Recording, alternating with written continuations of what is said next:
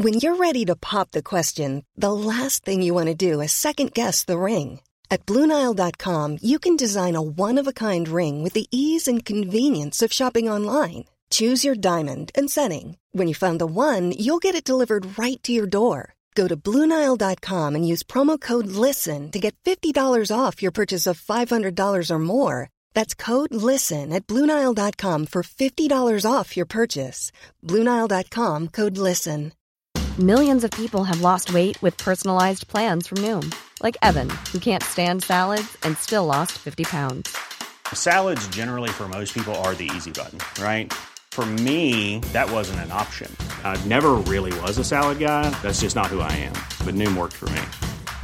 Get your personalized plan today at Noom.com. Real Noom user compensated to provide their story.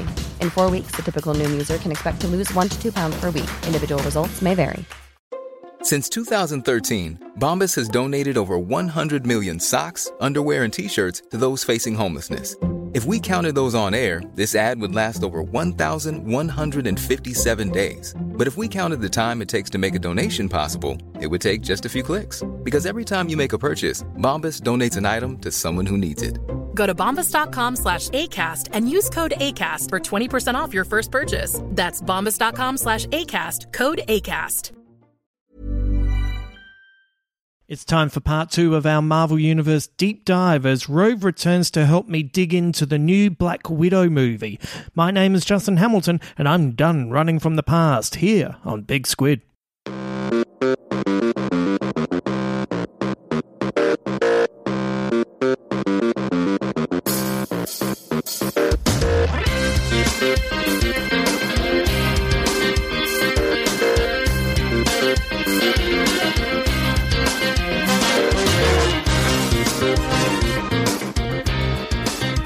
Hello and welcome to the second part of our Marvel Deep Dive this week. I thought it was only going to be a two-parter, but then I remembered, it's Loki episode 5 later in the week, so this might be one of those trilogies that wasn't planned, and then you listen to it and think, no, it wasn't at all. But anyway, Rove and I have already covered episode 5 of Loki. That came out on Saturday. Today is all about the Black Widow. This is a movie I've been waiting for them to make for a very long time. I'm a Scarlett Johansson fan, and I like Black Widow. I don't think they did a lot with the character to begin with, but I think she kind of developed her over time, mainly through Johansson's performance, to be honest. And I was rapt that they finally made this, and then it was meant to come out last year, and COVID put it back, etc., blah, blah, blah. But anyway, I don't want to preempt anything in my chat with Rove, but there is a little part of me that thinks, did this come along a bit late? But anyway, Scarlett's great. I'm a fan of Florence Pugh. I'm also a fan of Rachel Weisz, so I was pretty up for this film, which I did enjoy. But anyway, if you haven't heard the Loki episode, you don't need to listen to it, but I did say on that episode I was going to tie a theory I had in to the end of this podcast. I've got some crazy thoughts, and I threw them out there to Rove, and then when I stopped recording this podcast, I saw another site straight after the recording. I had not seen anything, and I saw another site suggesting the same thing. So I'm feeling like I'm tapping into something that Marvel is laying out. I think I'm excited by that. I think. Is it that clever if I've thought it out? No, it means that they're doing it the right way. Anyway, whatever. I could be wrong. Now, before we get into it, if you haven't seen the movie, I don't want to spoil it for you. So if that's the case, I'd suggest sitting this podcast out until you have caught up with the film. If you don't care about spoilers, then you'll be fine. Otherwise, abandon all hope ye enter, as there are spoilers ahead. Okay, I've made that clear, haven't I? I don't want to ruin it for you. I don't want you to accidentally listen to this. Right. Now it is time to talk Black Widow. I tell people my sister moved out west. You're a science teacher. Your husband, he renovates houses. You're thinking about moving, but you're going to wait until the interest rates go down. That's not my story. Before I was an Avenger, I made mistakes. And a lot of enemies.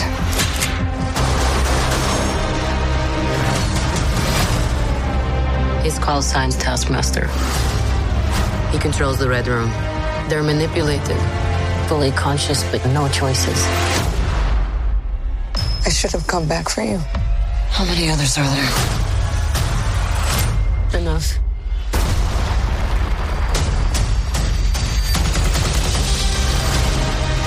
We have to go back to where it all started. So they never do that to anyone again.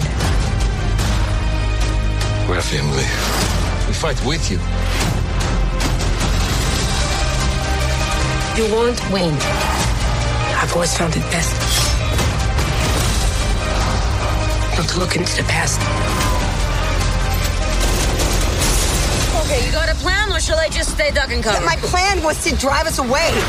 Well, your plan sucks.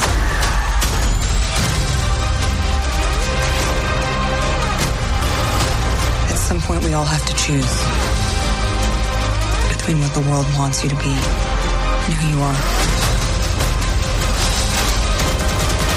I made my choice. I'm done running.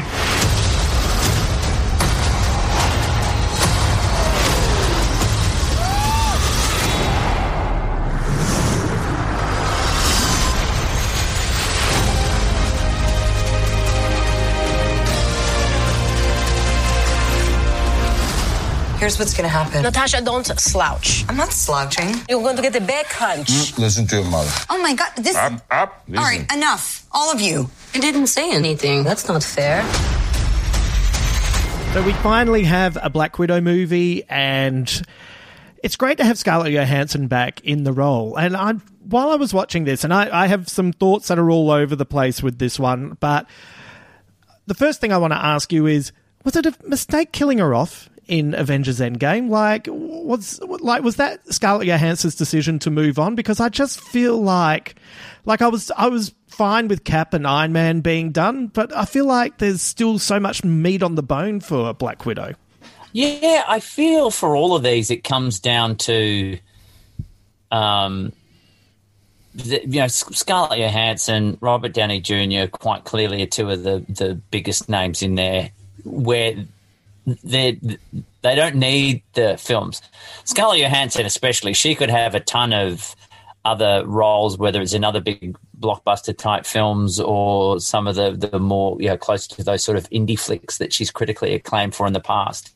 So the idea of her being tied to something like this, and I don't mean that in too much of a negative sense because I'm sure she loves it, but you can't do it forever. And that they come around a lot, and it was starting to become, even if it's a Captain America film, we're probably going to need you. And while I'm sure your 10th mansion with a multi-story swimming pool paycheck that comes with turning up in each one is a happy thing to take every time, I think as an actor there would be a contract that would be ready to expire. They would come to you to say, would you like to do more? And you would say, you know what, I'm good. I'm good, and I'm very happy to move on to other things, because also #royalties. So, I think it was probably her call. But, yeah, man, I'm glad I'll say this. I'm glad that we got this send-off, though. This other little self-contained send-off rather than just jumping off a cliff. Right. In Infinity War in Endgame. So this was the send off that was needed, I think, for her character. Yeah. Well, look, you seem so disappointed. There's things that I really love about.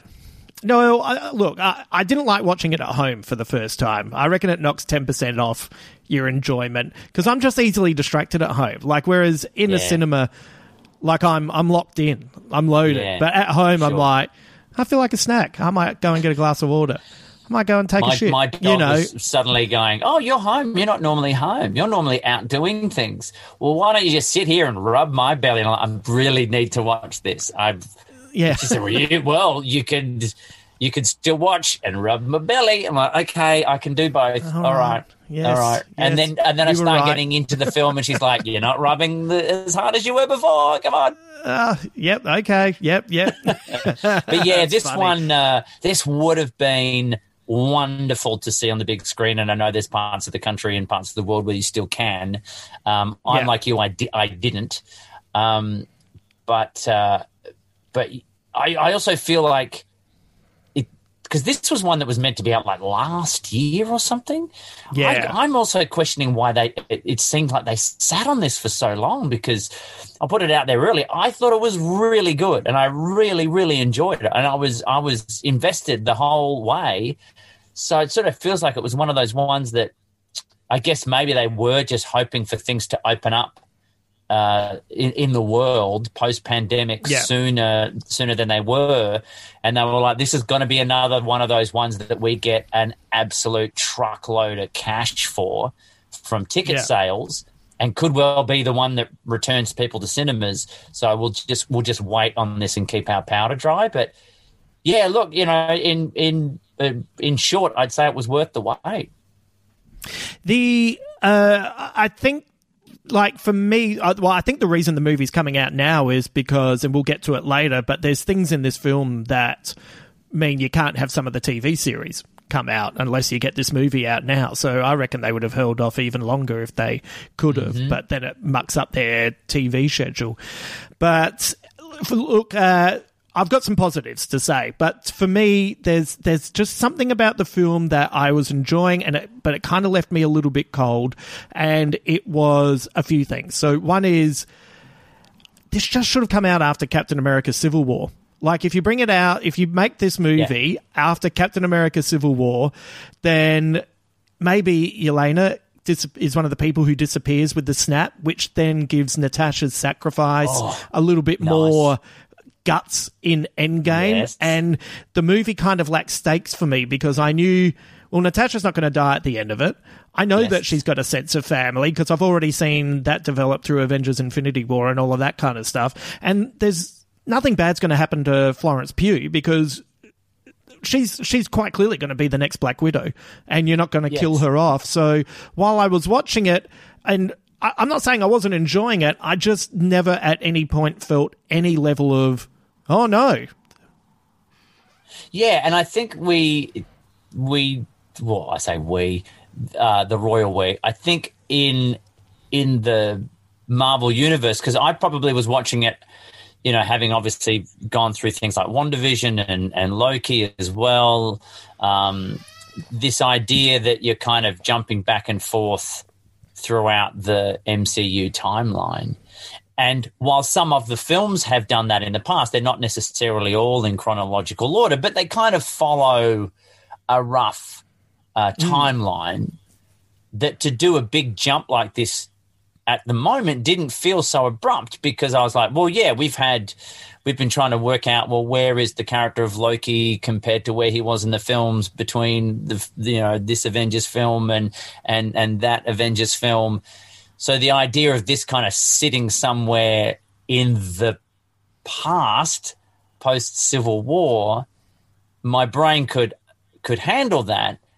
But yeah, I don't want to sit there thinking, well, yeah, now we're going to start just making films and slotting them wherever we can into these tiny gaps within the MCU timeline. That sort of feels like a line that if you cross it, is going to start making things a bit too mucky. I don't mind it as a bit of a novelty. I'm not usually a big fan of prequels, to be honest. For all the reasons you have said, it's like, okay, so we might see where Darth Vader ends up. But, yeah, I know this character's not going to die and that character's not going to die. And how can none of you tell that is Emperor Palpatine, for crying out loud? It's not a big reveal. I can tell it's the same guy. Everybody. Yeah. So yeah, same sort of thing. It was just like, yeah, I know where this ends. So it does kind of leave that a bit deflated. But yeah, I still felt like it was satisfying. But yeah, my concern would be, or just my hope would be, don't make a habit of this. Well, it's let's move things forward. Let's not keep going back and trying to squeeze into what was a very successful period and epoch in Marvel Cinematic history, because you might start Star Wars. You might start eroding that that love for that timeline and that franchise a little bit if you don't just let that go and move on and try to just come up with something new and original. And for me, if you know how there's some people who say the best way to watch the Star Wars films now for kids who haven't seen it is show A New Hope, Empire Strikes Back, go backwards, watch the prequels, so it's like then jump forward. You go New Hope, Empire Strikes Back, so you get the Vader reveal, and then you go back and you do the original Phantom Menace and beyond to get his origin story, and then you jump into Return of the Jedi and keep going. And you're like, no, it shouldn't be that way. It should be, you watch the trilogy and enjoy the trilogy. So I don't quite get into all that sort of stuff too much. And it is, like I say, it's a slippery slope. You got to be careful a little bit. But you can't watch the prequels first, because then the Empire Strikes Back reveal is, nothing. Pointless. And exactly. And then with this, I reckon if I had, if I was showing kids for the first time, I would show this after Civil War, and I would just skip the after credit scene. Ah, yes. Although, I feel like it would be the reveal of, okay, so at some point her character dies and how, we don't know, is... But I reckon in the Avengers Endgame scene, you actually think it's going to be Hawkeye, because we've all made Hawkeye jokes for so long. I suppose. So it was actually a shock. Yeah, and then any opportunity that there is for, and there's probably not that many where you would think, I'm trying to think where the Black Widow character is in real mortal peril.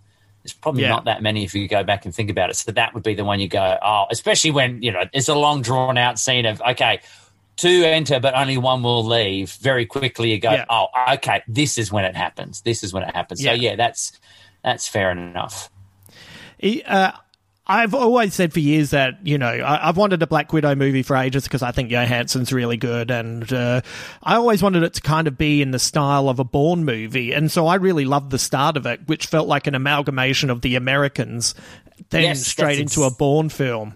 It's exactly where I was headed. I don't know if we've mentioned it before, but if you have Binge or Foxtel, the TV series, the FX TV series, The Americans, based on the very real story of in the 80s, there were Russian spies, these people who had been raised as if they were Westerners, Americans, on American culture and speaking the language, who then infiltrated. There was a woman who was caught, and it turned out to be just the tip of the iceberg.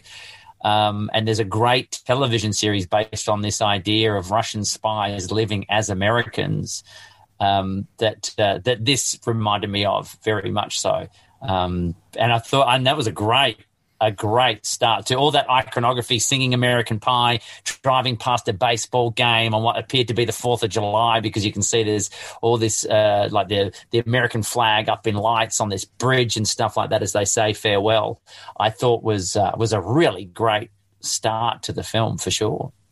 Yeah, I was totally into that. And then getting into the sort of Bourne feel of it, like the phone call with William Hurt's general and, her being far away from where they think she's going to be. I thought all of that was fantastic. I felt that was coming. It was the old, that's that old Bourne Identity misdirect. Same thing as Silence of the Lambs. The character, the SWAT team is about to storm and they're banging on the door, and it turns out, and the reveal of the villainous character, it's actually the Jodie Foster character knocking on his door. That sort of thing. Yeah. I did feel that was coming.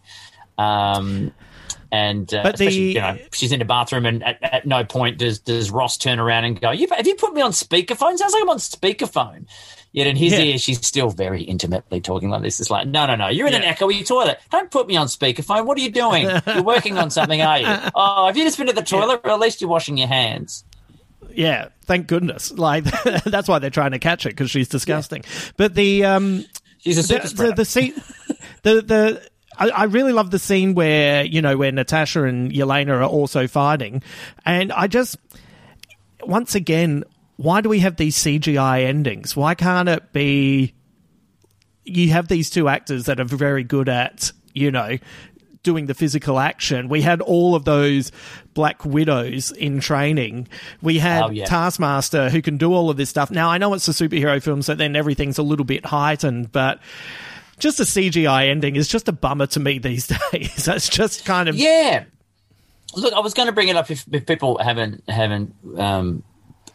listened to our Loki podcast. It was something I was going to mention in the last one.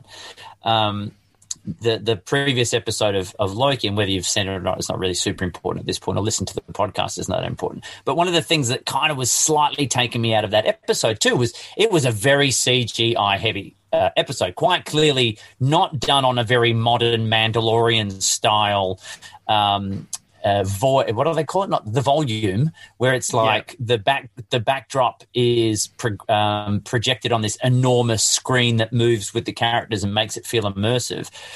The Loki one was quite clearly done on green screen with a very healthy Disney Marvel budget, but still a Marvel Disney TV budget, and a lot of that just felt like the characters were walking around in front of the green screen. For me, for a full episode, there were just too many moments where I was taken out of it, and there was a few of those moments with this too, especially the breakout with the helicopter and the avalanche, and when they were getting Alexei out of the prison. It was great. It was exciting and thrilling and dumb fun, but it's still, there was a bit of that I felt too was just, to use a comedy term, it's a hat on a hat. It was just like, okay, I get it. Can we just, you don't need to do the last final swing around with the helicopter and swing in and grab him off the railing. Just, you can get him out just in time for the avalanche to come through. But even that felt a bit over the top. But like you say, just, that bit at the end too felt like it was, it does take you out of the emotion of the scene a little bit when they do that sometimes. Yeah. And I think she's a really great actor, and I really enjoy watching her do stuff, and it just all felt it's just, there's so much debris, and you're sitting there thinking, how are the parachutes not being ripped apart the moment that they're opened? And they're the things that you have to get right. I like that it was right at the end, once the family have kind of had their reckoning and reconciliation, and it's like, what are you going to do? Well, what are you going to do? Well, maybe we should all kind of do it together, but not for now, because I kind of have to go and get back together with my Avengers mates. And then you see I'm guessing with the SHIELD agents on their way finally in their cars. You're like, you didn't see this giant thing falling out of the sky 2 hours ago? Like you've just arrived on the scene. It's not a car accident. This thing is huge, and it was exploding. And it's the idea that they just happened to rock up right as everything is settled was one of those things that made me chuckle. But overall, on all of that sort of stuff, I want to give a massive shout out to Kate Shortland, the Australian director of this, who I thought did a phenomenal job, because maybe I have just not been privy to all of the films she's done, but the stuff that I do know that she has done is nowhere near any of this. It is not big budget action stuff. She does really cool, classy indie stuff for the most part. That was sort of more low budget Australian film, critically acclaimed, no doubt, but still nothing on this scale. And I don't know how you train for something like this. I don't know how you step into this world. She has, as far as I know, hasn't built to this. She's just come in and more than anything, that was my big takeaway. There's some great shots, great reveals. There's some great little bits, like when the girls were kind of first meeting at the safe house, and they're sort of, facing off with the guns at each other, and Yelena's going backwards, and she just does that little stumble, and Nat says, "Oh, watch your step." Like, just all that little interplay with them was really beautifully done, and some of the sequences and shots that were in there as well, that takes a director who knows what the fuck they are doing, was just superb. And so I take my hat off to her for sure. Aussie pride. Well, that was all the stuff that I really enjoyed, was all the smaller stuff and all of the, the more kind of, I guess, more indie sensibility aspect to it. Do you like my vest? It's a cool vest, isn't it? Like my vest got lots of pockets. Do you like my vest? Yeah. Or the hair flip, like that moment, just to deconstruct the whole superhero ridiculousness of you know, when Yelena says to Nat, "Hey, why do you do this thing? Like when you're fighting, right? When you put your leg out like this and then you flick your hair, like you're a poser, aren't you? What's all that about?" That idea. It's the same thing Deadpool did with the whole, why do we always land on our knees? It's really quite painful. Right. It was just that's the sort of stuff that I didn't mind. It made me laugh, and it was those little moments of levity that worked throughout the film for me between the sisters. Yeah. My issues with the movie is that it's the cookie cutter aspect that's added to these films, which is, we're going to end with a CGI ending. And it's just a bummer. Like it always gets back to me. I know this is when Fox was in charge, but it's the same when you go back and watch The Wolverine, which I reckon is a 90% great film. But then they have him fight a CGI Silver Samurai when it's like, you've got 100 ninjas there. Let him fight 100 ninjas and choreograph it and make it like Kill Bill or make it like a Hong Kong kind of film. Yeah, and, you're right. And give us that for 20 minutes. And that's what I would have liked with all of those Black Widows. I would have, because I loved all of the ideas with it and I loved all of the storytelling, but I just... give us all of those women having to, you know, give us a longer fight with that. Have the family have to team up against them, you know, flying around while something falls apart and crashes to the ground where, you know, they're all going to get to the ground fine. It's just a little bit, you get a bit more, just get to that bit. Just get to the end when they're on the ground. And that's frustrating because you have set up everything else. I don't think that's Kate Shortland. I think that is what, you know, Marvel creates movies the way they used to create comic books. You know, they've got a factory that's putting all of these things together and then they bring people in to sort out what they need done. But it just felt like a missed opportunity for me. Yeah. Like I still liked some of the other stunt stuff, like you say, when they were sort of escaping the safe house and there was the other Black Widow agent who's jumped on the chimney with them.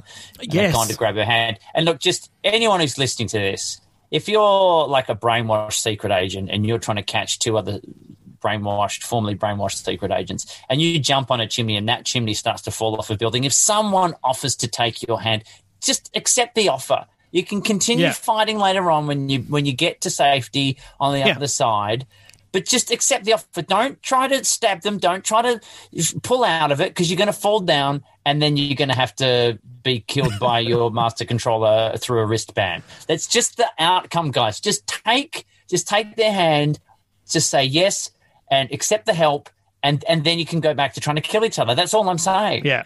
So, like that sort of sequence was great. It probably wasn't to everyone's taste, but the APC sort of running through the streets there with the car chase with the girls, that I enjoyed. Is just watch this thing just sort of destroying everybody. But then to your point, when it's like, now we're going to blow up the car and it's going to backflip on top of it, that's when I went, again, we've kind of gone from a cool Bourne Identity type thing, James Bond kind of thing, you know, on the that sort of chase on the motorcycles type of idea, to then go, now we're just blowing up cars in a ridiculous way, and the only line beforehand is put your seatbelt on because this is going to get bumpy, is like, that sometimes can be, again, take me out of what was otherwise a really great sequence. Is just watching this armored car just plow through a street of vehicles. Is it just cheaper these days to make things CGI, or is it too expensive with insurances to get crazy-ass stuntmen who are actually riding motorbikes against traffic and, you know, compared to the way they used to make movies? I mean, CGI is never cheap, but in some respects it's maybe easier to, you know, from a safety point of view, to go, well, we can just make something explode with a computer than it is to actually have one. There were two explosions at the end. Both the girls had that classic, you're walking in shot and there's an explosion behind you and you just keep walking steadily. The one with Yelena it felt like it was real because the actress Florence Pugh did a little bit of like there was a little blink in slow-mo. So like they obviously went, and like the director's gone, and cue explosion, and you can see her blink right as the explosion's about to happen. So the sounds hit and then we get it. But then there was one behind Scarlett Johansson, like mere seconds later. Hers looked like it was CGI. So how you make that choice based on is probably a safety issue, I guess, more than anything, depending on what you're after. So the Garth Jones, who does the Pass the Amel segment on this podcast, we've been going through the Mad Max movies. So I just recently rewatched Fury Road. And guess what that is? Thrilling at every given moment, and there's people on sticks and they're flying around, and there's a big CGI moment in that with the sandstorm, but everything else is so grounded that by the time you get to the sandstorm, you accept it because you've seen that it's a world with weights, and I just kind of wish they'd done that. I had that with J.J. Abrams and when he came back to do The Force Awakens, and the creatures were, so they're people in suits, like a lot of the alien characters were people in suits. Or, when Rey's going to get some drinking water and there's this big hulking creature that's sort of lapping out of it like a giant cow or a horse type of thing. It's just this watering hole, this creature. And you can see it's actually a big, either animatronic or two guys in a suit character that I get more out of than any of the early prequel stuff that was all 100% CGI, because you can tell when someone's or something is really there. And I like any filmmaker who goes back to that somewhat old school way of doing it with practical effects rather than digital. Yeah. I was talking to Limo this morning, and I don't normally bring this up, but fuck it, I'm going to ruin this for everyone. Something that we both agree on that drives us nuts is, when people in TV shows or movies get a coffee and they're quite clearly holding a cup that doesn't have anything in it. Empty cup.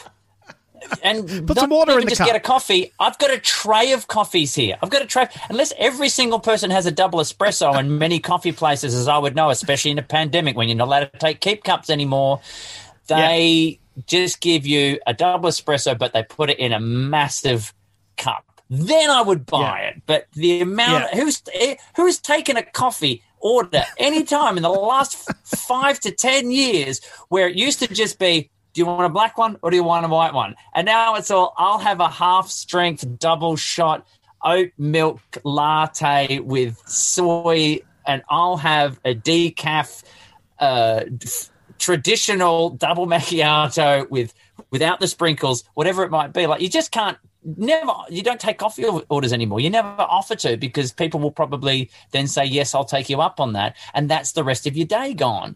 But you never, ever, ever end up with just 4 simple coffees in a tray. It's going to be different sizes, different shapes, different weights. And I'm the same as you. Just why don't just at least put water in there or something just to give it some weight? Because that's one of those things that I just can't stand either. Just drives me bonkers. Takes me out of things all the time. Just tape a couple of coins to the bottom so it just has a bit of weight. So when you put it down, anyway, who was the standout in this movie for you? Was there anyone in particular that you enjoyed more than anyone else, or? Well, I thought the Yelena character was fantastic. Again, Florence Pugh, who I saw in the Fighting with My Family movie, which wasn't particularly great, about this young girl and her dreams to become a professional wrestler. She was very good in that.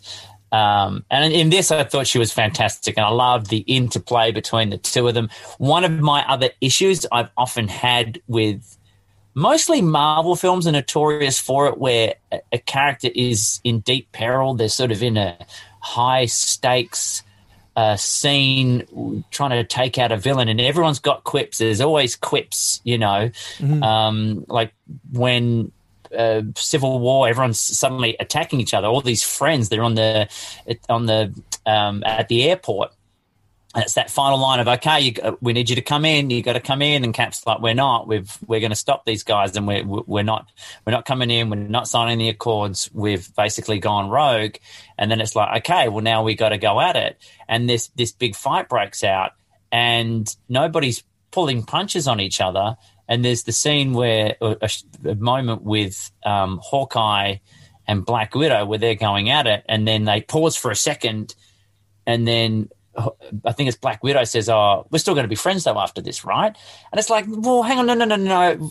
There is emotional stakes here. It's like we have to attack our own friends, and to do that, we have to fight at almost full force because we're all pretty strong and fairly superpowered. And there's a lot of that. I really adore all the Tony Stark one-liners that he has in between other scenes when there's a moment of levity. But in the high-stakes moments, I don't think he'd be cracking gags left, right, and center. And there was a lot of it in Falcon and the Winter Soldier as well. And it's like, I get the buddy banter, but not when, like, you're in a literal life and death situation. So I liked that in this movie, it did happen in those lighter moments. There wasn't like... Or it was to a character, to like the Yelena character doing a lot of like, oh, well, okay, well, this will be a cool way to die and things like that. So it was more to herself because that felt okay. And any of the little stuff that they had about, making fun of their outfits or their poses or all of that, again, that really lovely sort of sisterly bond for characters that weren't blood related. That was my big takeaway, that Yelena character, the idea that you get to the end of this and you say, yeah, I want to see another movie with her in it. I think she's headed to the Hawkeye series that they're doing. And I'm cool with that. And I hope at some point we see a spin-off where, again, as we pass on the mantles of our favorite Marvel heroes, she becomes the next Black Widow. I would watch that. I thought her character made me laugh a lot.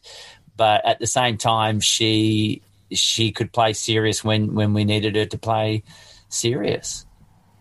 I agree. Yeah, I thought she was fantastic. Just getting back to that Hawkeye Black Widow moment in Civil War, I just felt like that scene would have been perfect if, you say that moment, hey, we're still going to be friends after this, blah, blah, blah. How about you then follow it up logically with, why are we fighting? And it's like, this is a really good point. Surely we can come up with a better solution. Should we, let's go over here. And then they go off and they conspire. You say that before you start fighting. You say, can throw a few jabs. Are we going to do this? Okay, are we still going to be friends after this? Yeah, okay, it depends how hard you hit me. Well, I'm going to hit you hard. All right, then. And then off you go.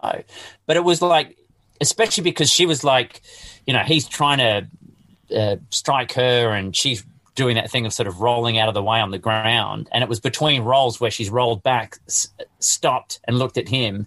And then, in a moment that she had to take a breath, it's like, were you sitting on that line the whole time?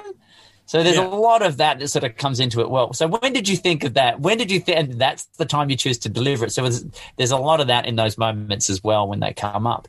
But, I love that. Again, the depth of the characters really worked for me. The family dynamic part of it was something I feel we've kind of seen before. And like you said, well, we kind of have seen that.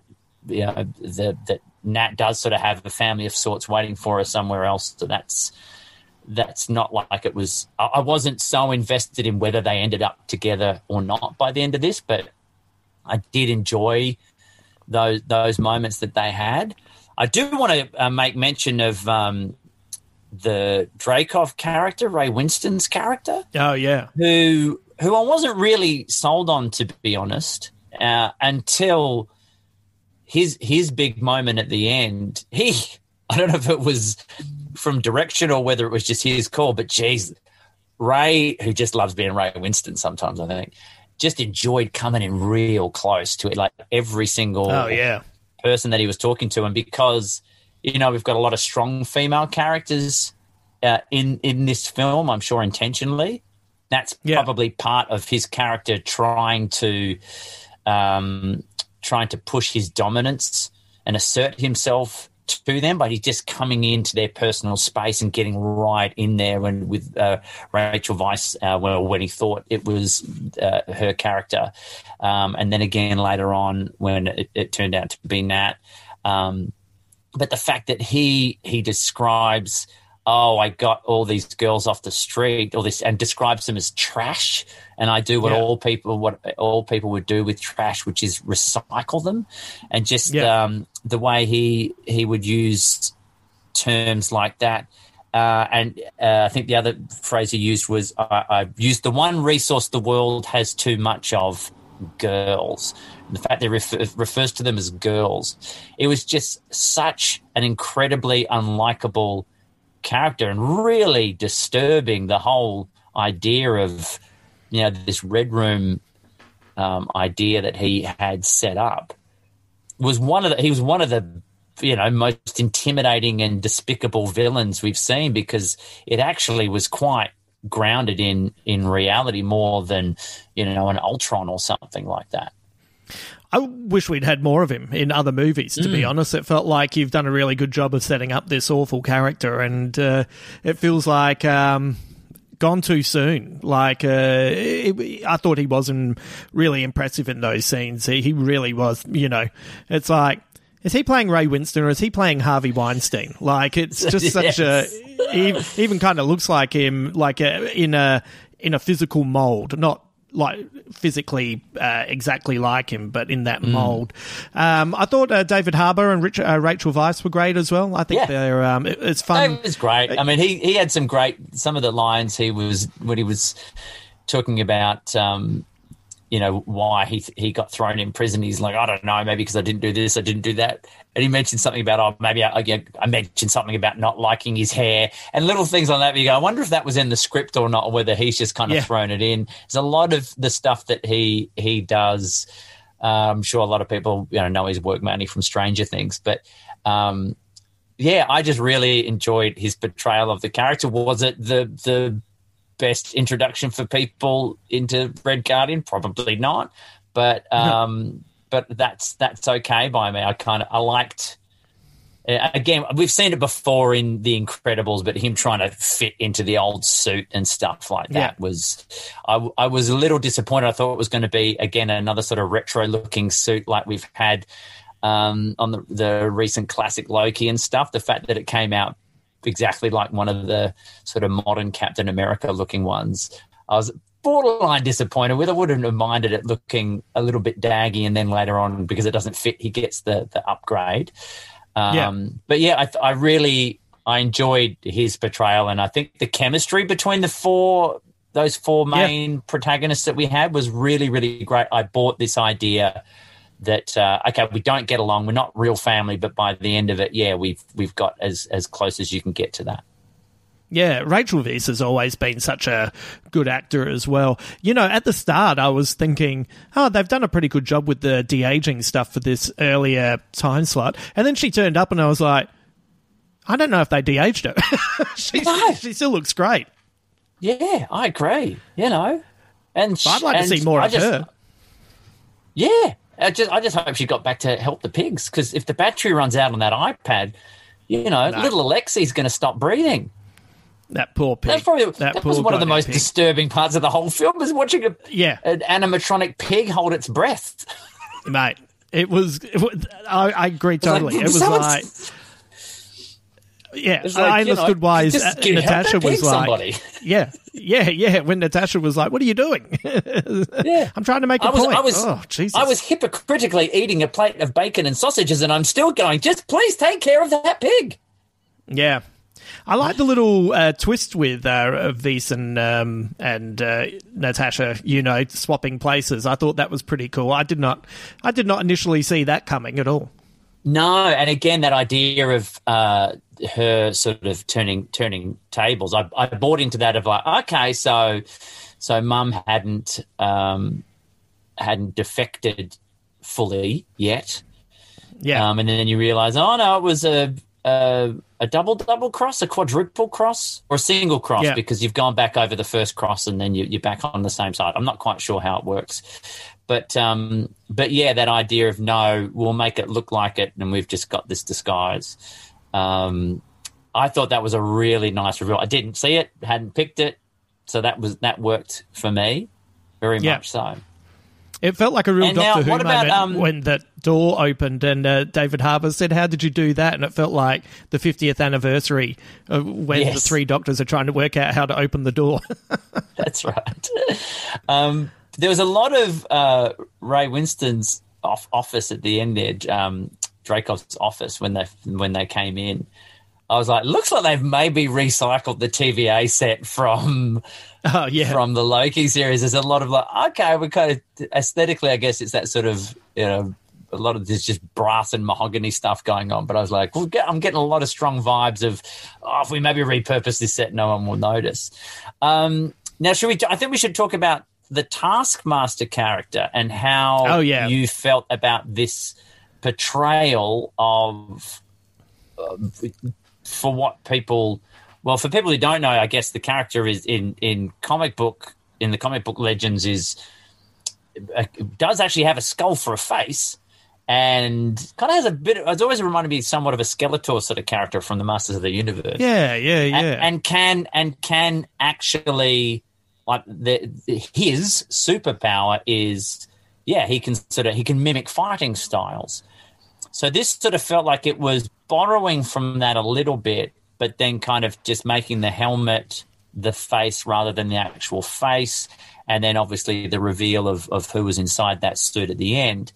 I enjoyed it because I'm not necessarily a purist when it comes to Marvel Comics. I know some stuff, but I'm not enough of the deep cut stuff for me to be fully invested in a character like that to have a strong opinion on it.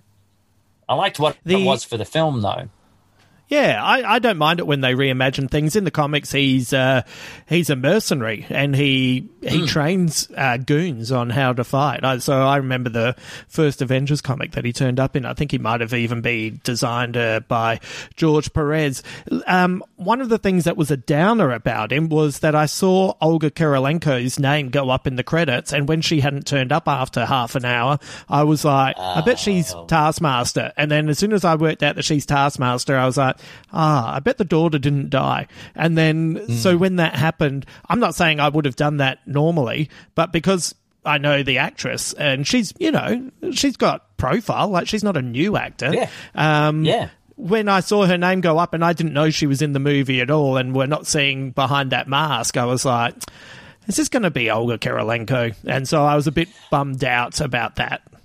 Yeah, I wasn't necessarily sold on the idea of that the only reason she was fighting with such a fury was because of, she needed the antidote sprayed in her face. Yeah. I was like, yes, she would still, well, maybe she wasn't across the fact that it was the Natalia character that was responsible for the explosion at Natasha, sorry, I should say, who was responsible for exploding Dad's office. Yeah. Because it was like, no, when Nat's sitting there going, okay, I'm gonna let you out of this room, and I know you're gonna come swinging, and that's cool. I get it, but I know the real you is in there somewhere, and we're gonna bring her out. I'm thinking that real her was just a small girl. And then you blew up a building that she was in that has made her horribly scarred. So I don't know that just looking for quote unquote the good in someone is going to work in this situation. And maybe the person to do that is not you, who maybe was responsible for it. That was a misstep for me as well. Like, amongst all that CGI, it was like, no. I would have much preferred it if she'd broken that spray in her face and it didn't make any difference, because I didn't think that's where it was headed, because I didn't realize that she'd had any of that effect on her as well. I thought, no, she's just had a really fucking rough go of it, and life has been pain and torture. Look, when we first were introduced to the character on the bridge, when she's gone to take out the Natasha in the Jeep. I thought that was great. That fight sequence was just impressive. Some of the moves that they had, Hurricane Ranas on Hurricane Ranas, reversals on reversals. That was a great piece. It was, again, that thing of like when Nat got the box of mail and she's like, probably just going to toss it out. I don't know. And there's this very conspicuous, not in a post-pack box, that I was like, you don't want to look in that one? And I don't know about you, but if I open the letterbox and there's something other than, like, if there's anything that's not in an envelope, as in it's in like a package, I get so excited. All of her mail was packages.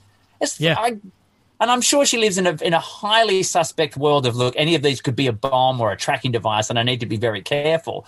But they all look really good. It's like, I don't know, it could be something from eBay that actually accidentally ended up at your house by mistake, or, you know, did you not order something off Etsy? It could be a cute little fluffy knitted jumper or something. But in the meantime, it's like, that's a really important box there that you might just want to have a tiny look at.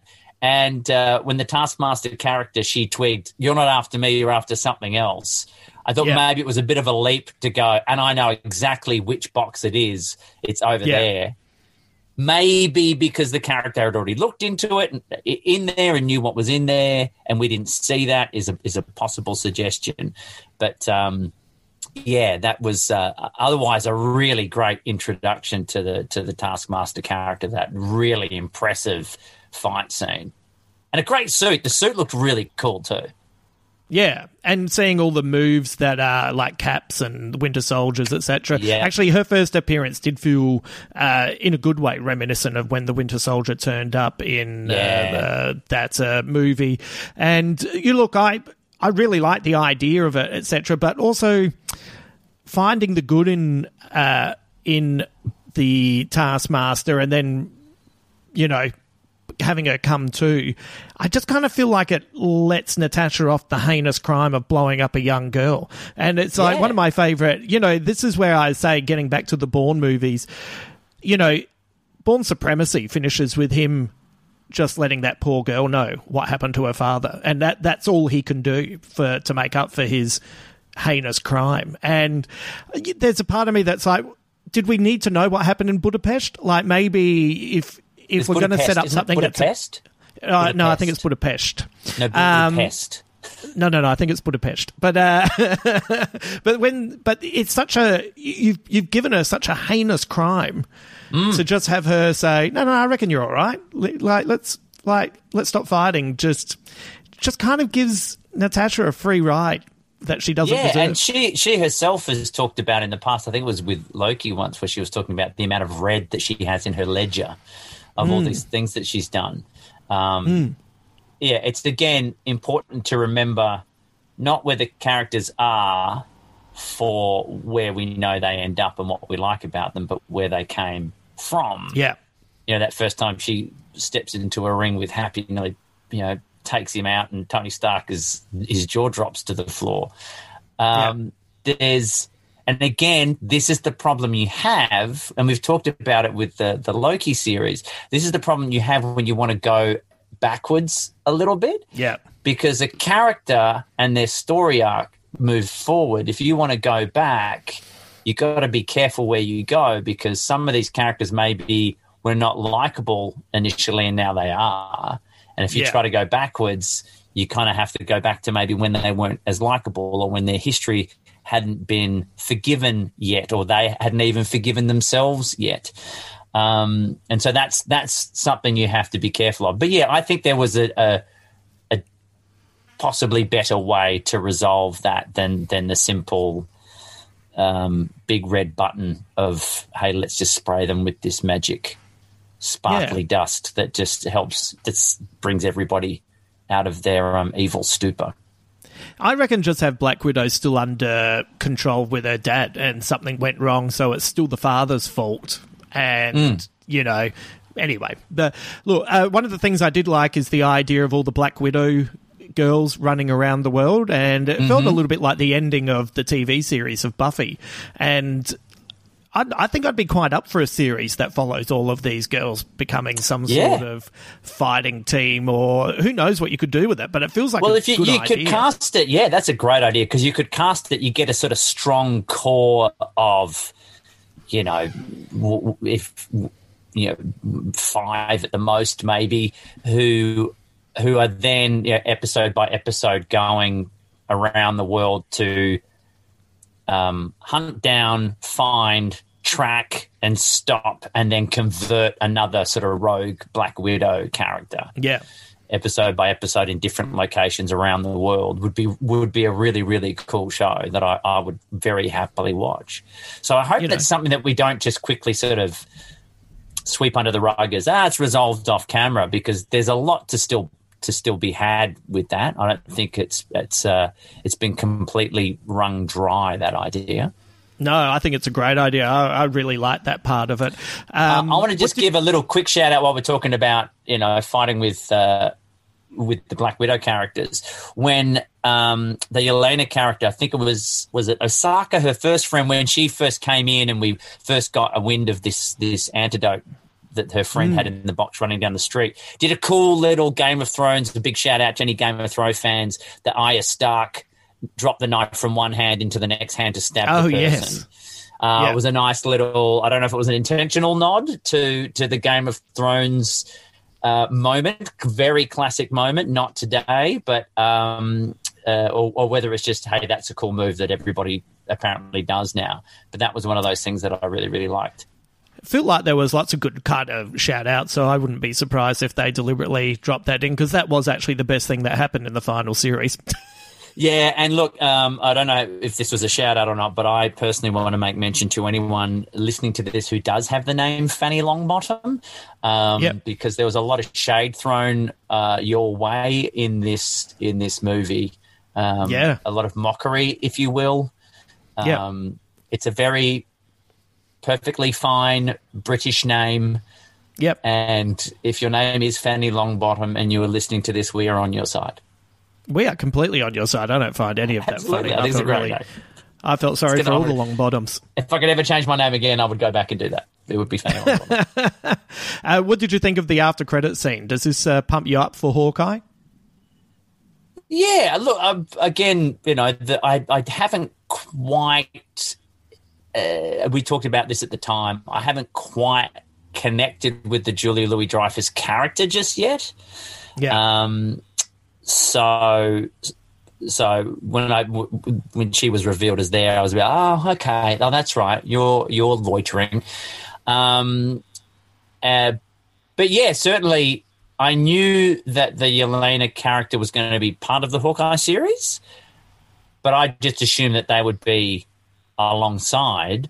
So now the idea that, and it's not a lie, guess who killed your sister? Technically speaking. Holds up, and that's going to be a tough thing for him to be able to hand wave in the early stages, and he probably feels a ton of guilt for it as well. So the idea that that's going to be part of that storyline moving forward really works for me. Yeah. So in our Loki episode for episode 5, I told you that I had a theory, and I couldn't talk about it because I didn't want to ruin Black Widow in our Loki chat, because there's only some people who are listening to that because they haven't seen the Black Widow movie yet. So here's the theory. So in all the new Marvel series in recent times, we've seen a new good and bad version of Captain America created. In Black Widow, we have a new anti-heroine version of Black Widow in Yelena. We have an all-white, emotionless version of the Vision. We have a female Loki who has similar abilities to Wanda. In the upcoming Hawkeye, we have a new female Archer being introduced in Kate Bishop, who's played by Hayley Stanfield. We've also seen the Hulk analogue, the Abomination, in the Shang-Chi trailer. We have a reflection of Nick Fury in Julia Louis-Dreyfus's Contessa Valentina Allegra de Fontaine. So my question is, are we heading towards a Dark Avengers / Masters of Evil team to combat the next iteration of the Avengers? Wow. So give me that again. What was the middle bit? I had not thought of that, and it wouldn't surprise me if that's, again, one of those things that Marvel does supremely well, is the long con. It was our plan the whole time, and this is something that it was seeded a long, long time ago, with the idea of, even at the very least, if we want to go there, if we want to pull that trigger, we can. Yeah. That something I had not thought of. We're building up, because I was always moving towards at some point we move forward with the characters, and we've just got, as has happened in comic books since almost forever, that if you go looking up at any point, a new character comes into a film or a television show and you're not across who they are, if you go to Google them, sometimes that can be a deeper rabbit hole than you were ever going to be prepared for, because they have long and storied histories over who has played this version of that character in what timeline. The mantle can get handed on to one person or another. And so when we have seen things like Falcon and the Winter Soldier, the idea that, we've got a new person now in holding the mantle of Captain America. Same thing could possibly be happening in Loki.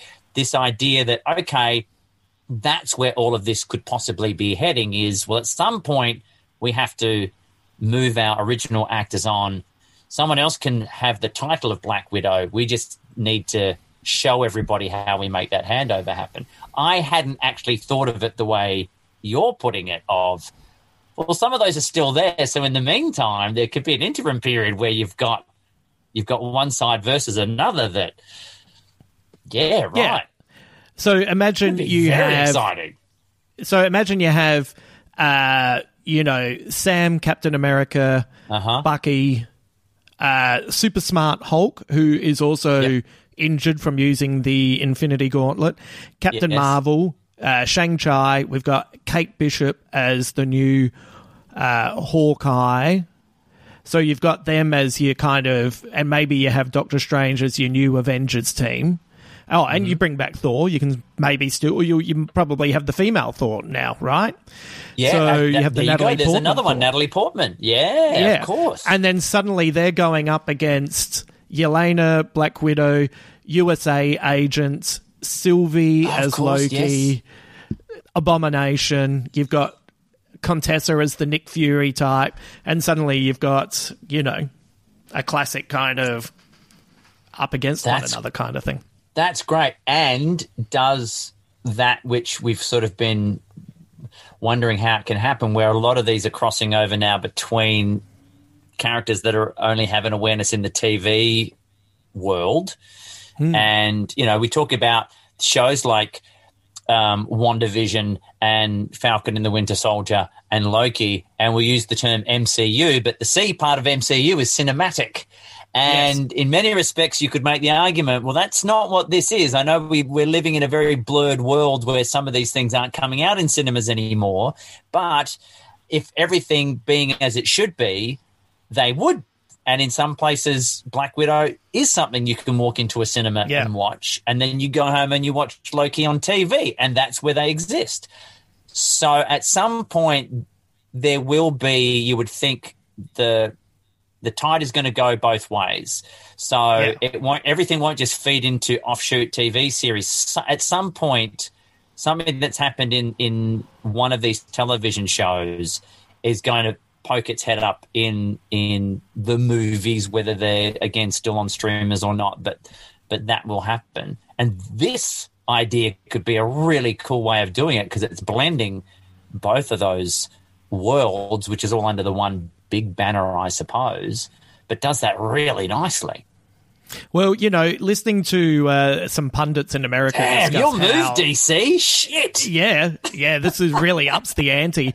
But listening to pundits in America where they're saying, now the idea of Disney getting a subscription out of someone is more important than getting them to go and see one movie or two movies in a year, because you get 12 months of payment rather than 2 movie tickets. If you get the blend right, that you still release the movies at the cinema, but then you have to watch these new Marvel series that Kevin Feige is talking about. Once upon a time, as you said, there's no way you would have put something important in a TV series and forced people to watch it. But now I think it's the opposite. I think they are trying to funnel people there to get that subscription up, which also makes their stock go up, which then means that you then go and see the movie to see how it plays out, to go, hang on a sec, who was that character? Oh, I'll go and get that Disney subscription to watch that whole Loki series. Do you know what I mean? Yeah, I hadn't really thought about that, but I guess the tipping point. The tipping point was always going to come where,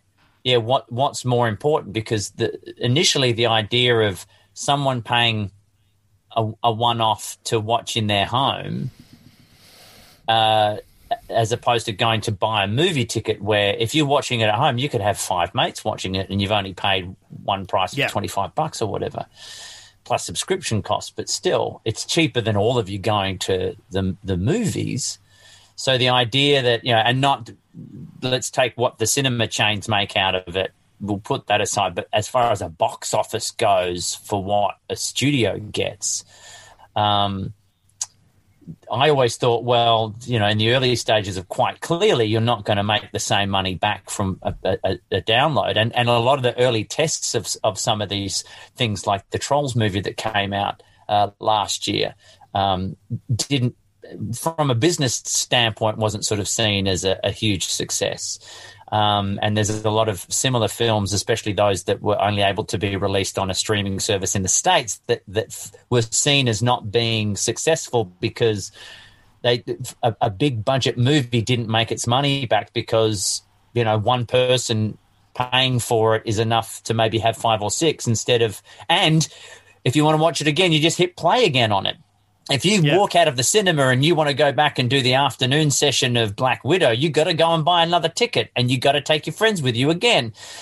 But now you're right. I think in the last 12 months, it's been such a seismic shift that now it would be something to go, well, if we get a subscription off you, it's going to be for 12 months because you have to come in early.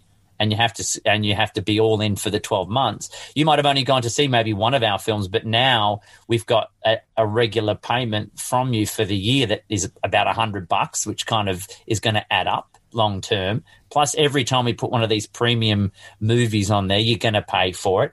Plus, if we're Marvel Disney, we don't have to pay the cinemas, which is what used to happen. They had to pay the cinemas a cut to be in there. That's how the cinemas make their money as well. They don't just sell popcorn and drinks. They get money from the film studios for putting their movies out there.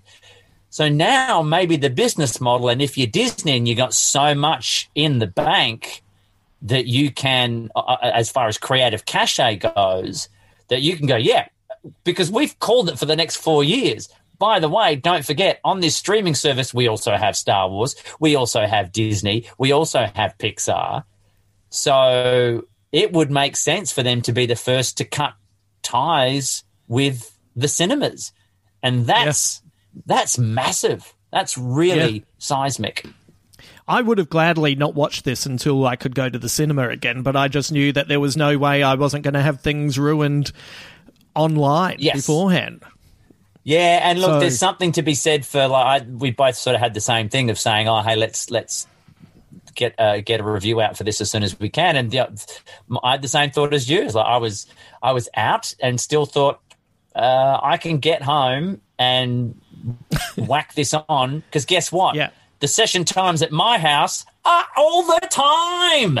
So I just watch it whenever I can. And if I want to start watching it 10 o'clock at night and it finishes sometime after midnight, well then great, cool, no problem, can do.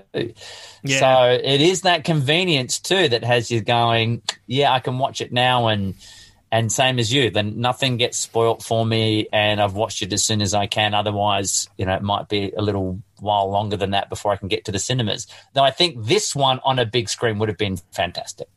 Yeah, I think so too.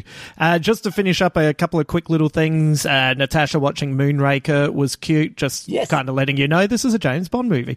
And especially she knows the words. She knows it all by heart. Yeah. That's what I mean. They're the things that I really enjoyed about the film and would have loved to have had a little bit more time with. And a little bit more of the John Wick kind of action. But I loved all of that stuff. The Crimson Dynamo comment is a reference to the armored Russian hero, and the giant that Red Guardian arm wrestles is named after Soviet super soldier Ursa Major, who can turn into a giant grizzly bear.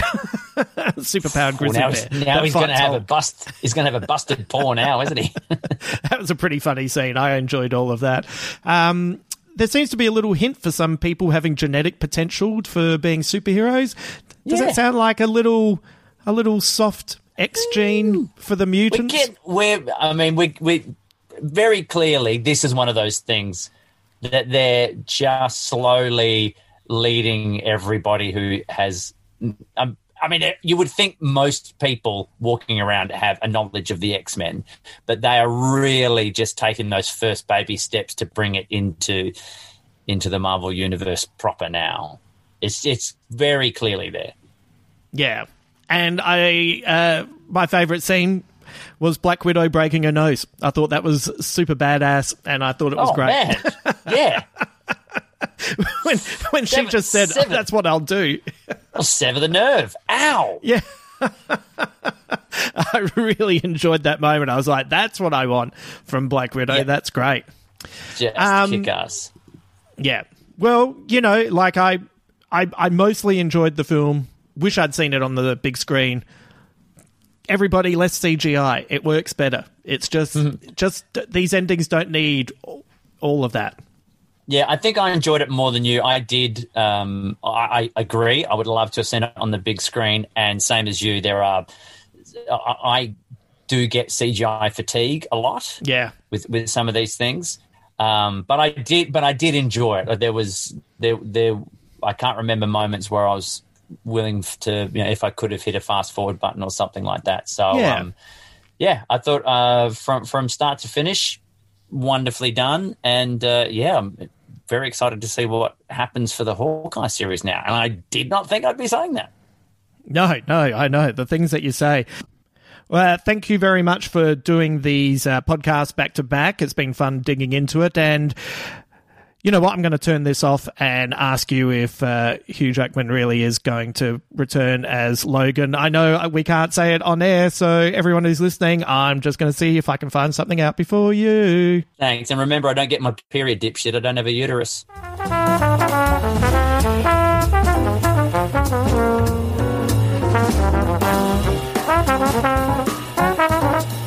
Thank you once again to Ro for helping me out with these 2 Marvel episodes. He'll be returning to help me cover off the Loki finale later in the week.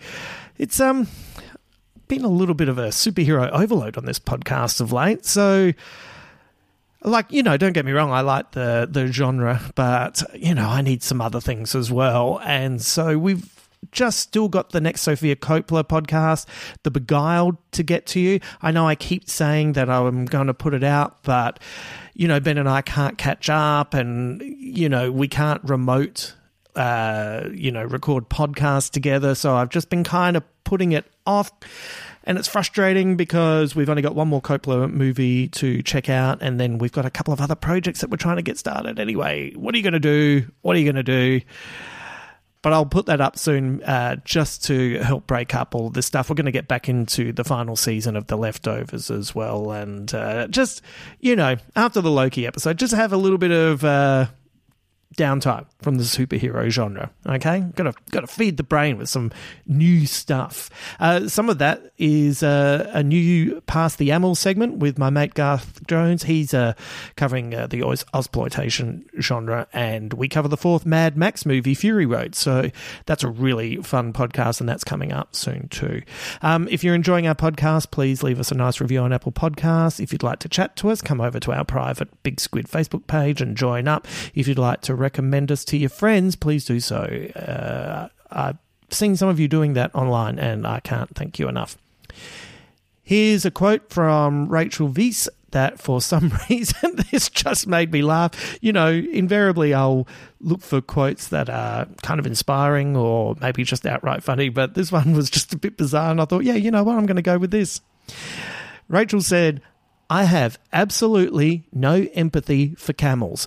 I didn't care for being abused in the Middle East by these horrible, horrible, horrible creatures. They don't like people. It's not at all like the relationship between horses and humans." I don't know why. That just really tickled me. Tough day for camels. Until then.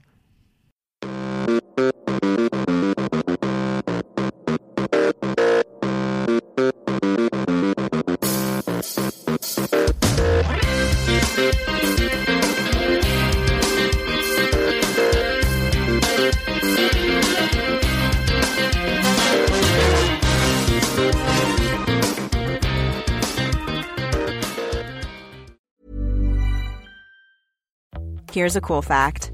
A crocodile can't stick out its tongue. Another cool fact, you can get short-term health insurance for a month or just under a year in some states. United Healthcare short-term insurance plans are designed for people who are between jobs, coming off their parents' plan, or turning a side hustle into a full-time gig. Underwritten by Golden Rule Insurance Company, they offer flexible, budget-friendly coverage with access to a nationwide network of doctors and hospitals. Get more cool facts about United Healthcare short-term plans at uh1.com. Planning for your next trip? Elevate your travel style with Quince. Quince has all the jet-setting essentials you'll want for your next getaway, like European linen, premium luggage options, buttery soft Italian leather bags, and so much more. And is all priced at 50 to 80% less than similar brands. Plus, Quince only works with factories that use safe and ethical manufacturing practices.